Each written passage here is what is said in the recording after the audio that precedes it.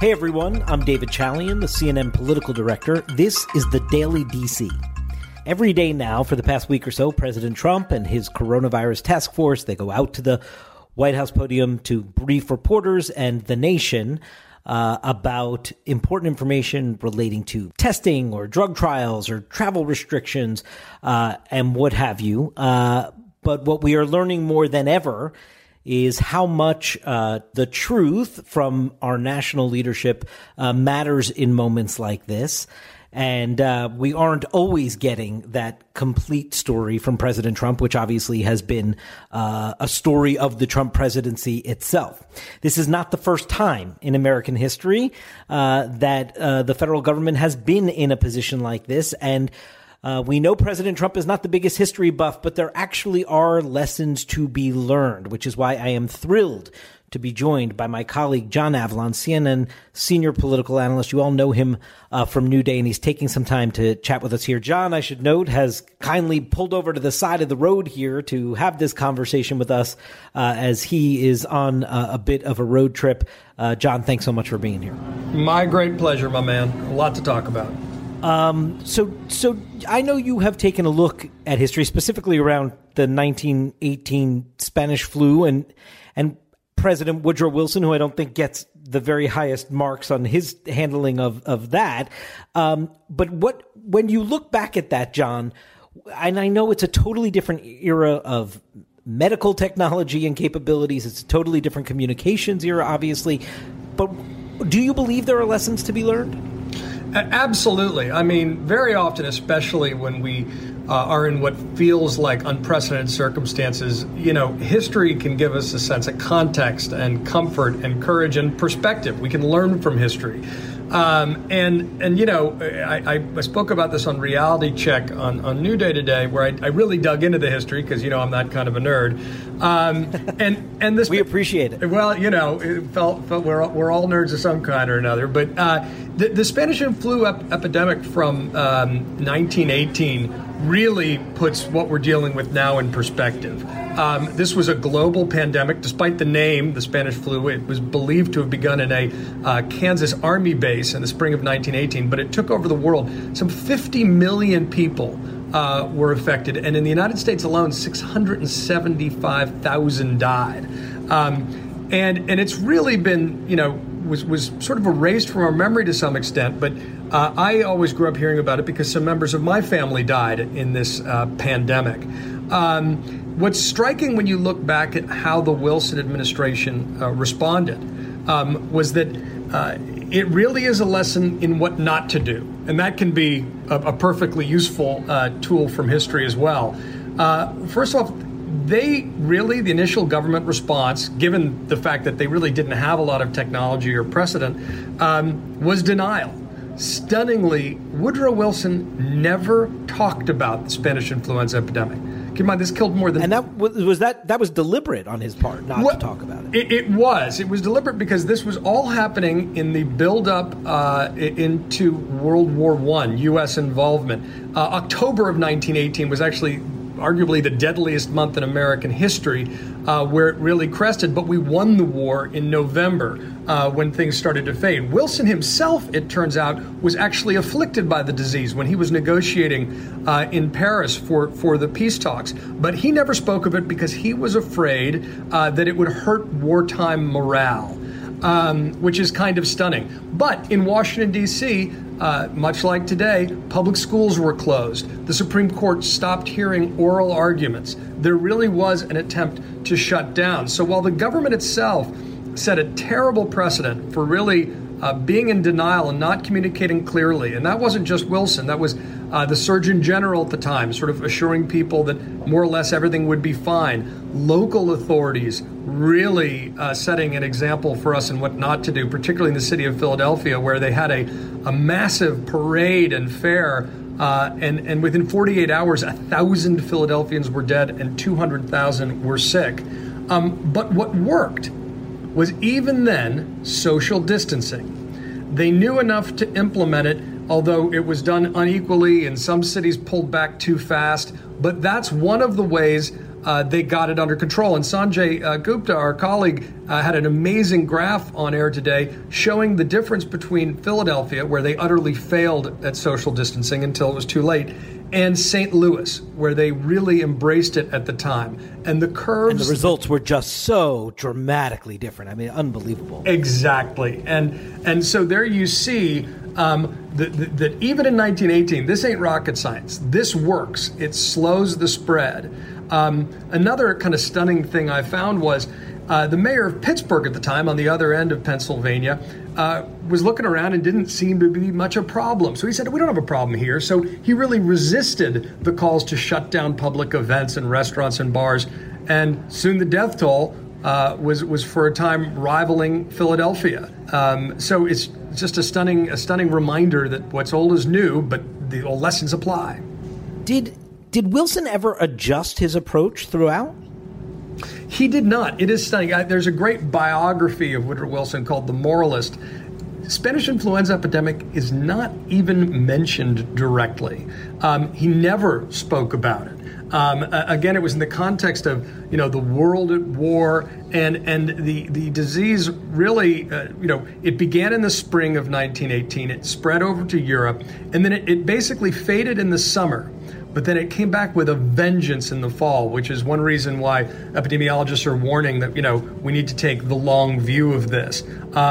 But then it faded away and was almost erased from historical memory in a very weird way. You'd think if 650,000 Americans died in the period of basically a year, that it would have left an indelible mark on an administration, on the national psyche.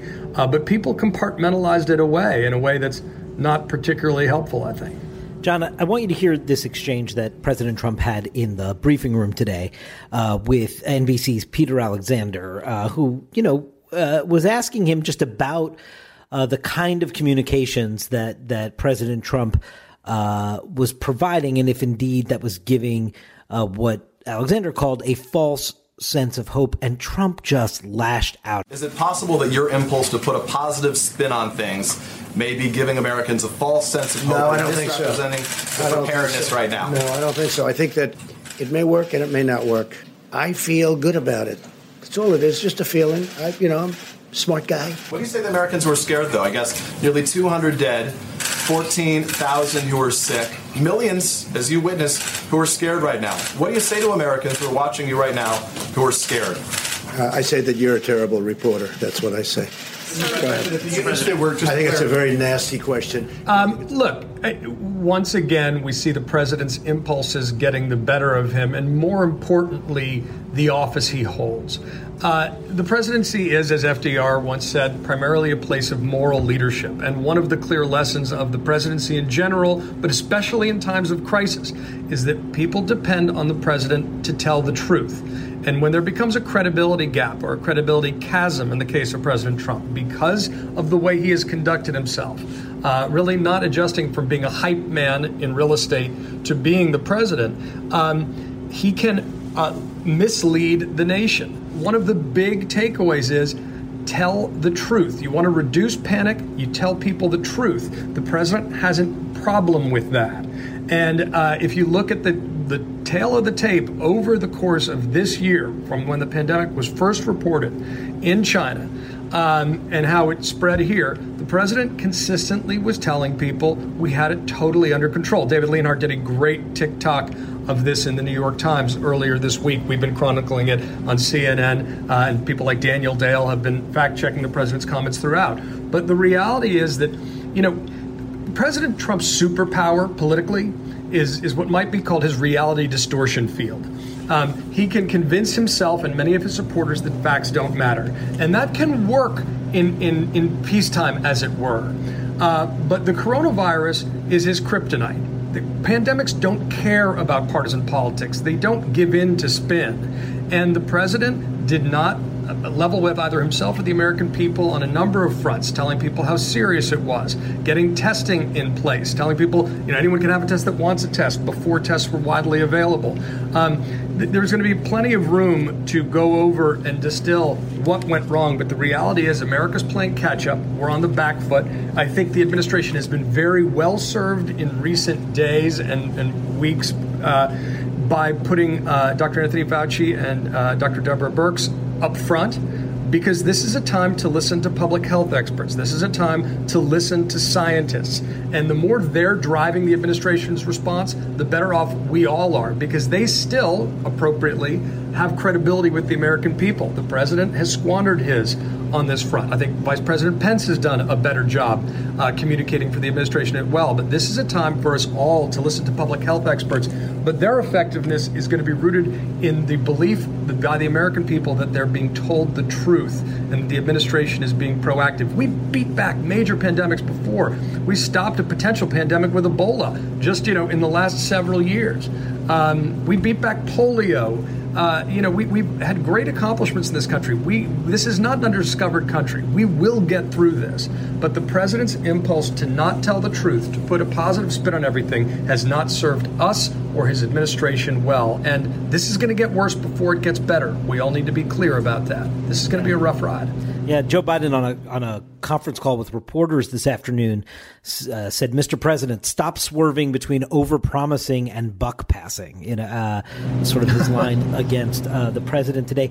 John, before I let you go, I do, in addition to the public health calamity on our hands, there is also going to be an economic calamity on our hands that could be depression-like in ways when all is said and done here. That is where our elected officials in Congress and the White House need to be front and center and be in that lead spot the way you described Fauci and Birx are in the medical side of things. And they are trying to hammer out a deal right now. And bipartisanship has been something that has just totally eluded the Capitol. I know that an emergency like this could potentially get everyone on the same page, but I'm also somewhat skeptical that they've all remembered how to govern. Look, this is a no-brainer. Crises have historically always cut through all kinds of bipartisanship because the national interest should be preeminent in people's minds. That muscle memory has totally atrophied. And look, you're seeing in proposals being put forward by the White House and Republicans things that dwarf, frankly, the kind of bailouts and stimulus packages that the Bush and Obama administrations used when we had the beginning of the Great Recession and the financial crisis in our hands. And you're not hearing boo from the usual suspects who condemned that kind of spending before. I'll say also that this is the time to do big spending. And if you're a fiscal conservative, it's a reason why you want to have low deficits and debts so you can spend money in a major way in a crisis as in we are now. Unfortunately, we have drawn up our deficits and debts through feel-good tax cuts to goose an already hot economy. And the administration, I'm not convinced, and the Congress is acting either fast enough to stop the impact on small businesses, comprehensively enough, or in a bipartisan enough fashion. This is exactly the kind of thing that should be bipartisan. All of a sudden, you got a bunch of born-again Keynesians on the Republican side of the aisle. But this needs to be done fast. The impact is going to be devastating to a lot of small businesses and people who live paycheck to paycheck. It's going to force us to take a really hard look at a lot of the underlying inequities of our healthcare system between urban and rural, between states that didn't take Medicaid expansion. There's going to be time to think about the public policy implications of this. But people are going to be hurt in terms of their health and in terms of their wallet. We are going to be, as a matter of social distancing, we have already shut down a huge swath of the economy, but it's incumbent upon government to take action to mitigate the fallout. And this is a great example of why government exists, why it's necessary, whatever philosophical arguments you want to have on the right balance between these things. If this can't get people in Washington together, I don't know what can. And I got to say, I don't know if y'all heard Senator Ron Johnson from Wisconsin's comment the other day, where he told the Milwaukee Sentinel-Journal, he said, well, at most 3.4% of the population, may die from this. And that's probably an aggressive number. By the way, it is. Dr. Anthony Fauci believes the number to be closer to 1%. But he said, we don't shut down the economy over a couple of thousand highway deaths. Just to be clear, if the worst case scenario numbers from the WHO are real, 3.4% of the national population, that's basically almost twice Wisconsin's total population. We are talking about totally irresponsible comments, just absurd. Yeah, and so you got to call that stuff out. It's outrageous. Yeah, unfortunately, John, history provides a guide here too on the economic front, and it's just. Even if they get their stuff together and they are able to get this big package out quickly and into people's hands, there is going to be so much more work to do here in the way that people think this economic impact is going to occur. 100%. And this is a time to remember that we all are in this together. Despite all our interesting differences as Americans, we need to think bigger. We need to be more focused and constructive in our politics, less destructive and divisive. It shouldn't take a crisis and a calamity to remind us of it. Often it does. But let's try to live up to the better angels of our nature. Let's try to find a way to work together. Because guess what? Folks on Main Street American are doing it. And they should be able to figure it out in Washington, D.C. as well. John Avlon, get back to your road trip. Stay safe with your family. Thanks a lot for being here. Appreciate it. Thank you, David. A special thanks to our listeners as well. Remember, we publish a new episode every weeknight, so please subscribe on your favorite podcast app. While you're there, consider leaving a rating or a comment. It helps people find the show. And if you want to tweet about this podcast, please do so using the hashtag #TheDailyDC. Stay safe, stay healthy. Have a good weekend. We'll see you next week.